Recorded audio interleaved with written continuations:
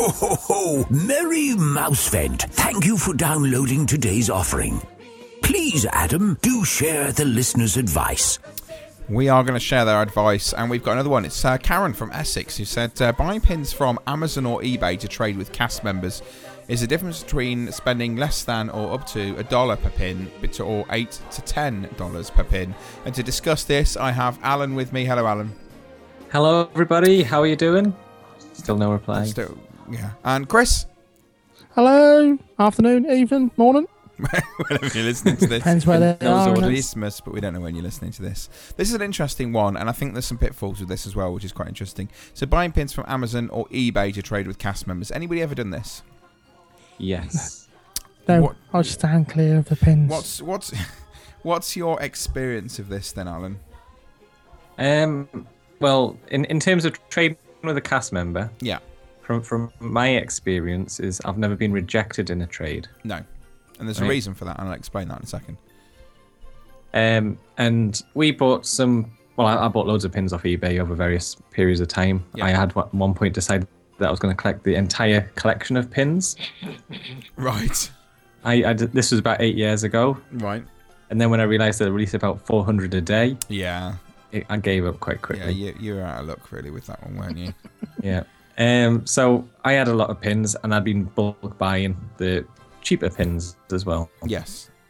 To build up random sets, because I realised I had to then start looking at sets rather than collect the full catalogue. Yeah. And we recently went to Disney World, and Imogen my daughter wanted to trade with cast members, so I decided to use the slightly dodgy ones. Which is usually come from an area known as China or Hong Kong. Well, that is some of them, but some of them were from the Disney store in the UK. Right. Now, this is where I'm sort of saying about the cast members didn't sort of question the trade at all. One of the ones we had was Disney princesses that had little jewels around them. Yeah. And it was in a heart-shaped pin. Yeah. Now, because we had them on and off our lanyards and in and out the bags, yeah, the jewels got a bit loosened, and maybe some of them had fell out. and right. we continued with that trade. Okay. Not very nice, Alan, was it? It's not very nice, is it really? Oh, my little 4-year-old with an innocent face. How could this not do it? Yes. Anyway, yeah, this is one of the pitfalls you've got to be very, very careful of when you're trading pins. Certainly when you're buying them off eBay, that sometimes they're not genuine Disney pins. At Mouse Meets, I've begun to learn a little bit about the difference between them from the traders that we have there.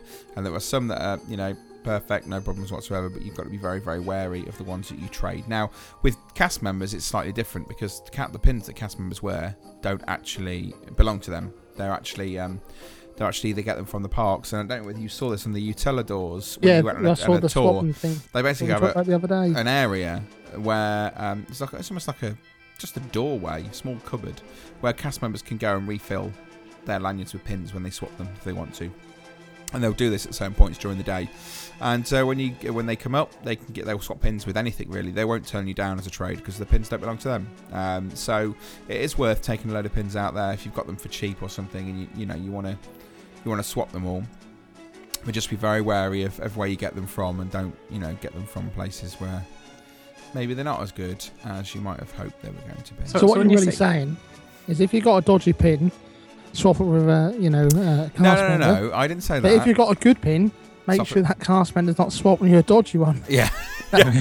Just check this one isn't dodgy, please, if that's all right. Were you going to say something, Alan? Yeah, how can you actually tell if they are dodgy pins? It's something to do with the markings on the back of them, and off the top of my head, I do not remember exactly what it is, but I'm pretty sure it's got something to do with the markings on the back. If you're a pin trader and you're listening to this, do email us and we can let people know. But yeah, I believe it's something to do with that. But I'm not a pin trader. I collect my Vonimations. Harry got into pins while we were on the Disney cruise this past summer, so I have no doubt he's going to be walking around the park with a lanyard on. Getting loads of those from cast members and things like that. So, want to be careful it doesn't give him a broken neck with the amount of weight. Yeah, the amount of weight that's on it. Yeah, that he doesn't end up breaking something. My in-laws did try and get my daughters into pins. Yeah, and I'm sure that they were trying to do that just to annoy me.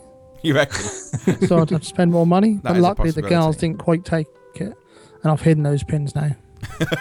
I've forgotten all about them. Brilliant. I'll remind them of those. You do realise they're not real gold. Yes, they're not real gold at all. And I've melted some down. The bank didn't want to know. He's now got a couple of them as teeth. So if you are into your pin trading, then you can get them off Amazon, eBay for cheaper. Just be careful what you get, because Donald isn't spelt Z-A-B-F-H-N. Right, that is it from us for Mouse Vent today. Thank you once again for joining us. We will be back tomorrow as we get another day closer to Christmas with the next edition of Mouse Vent.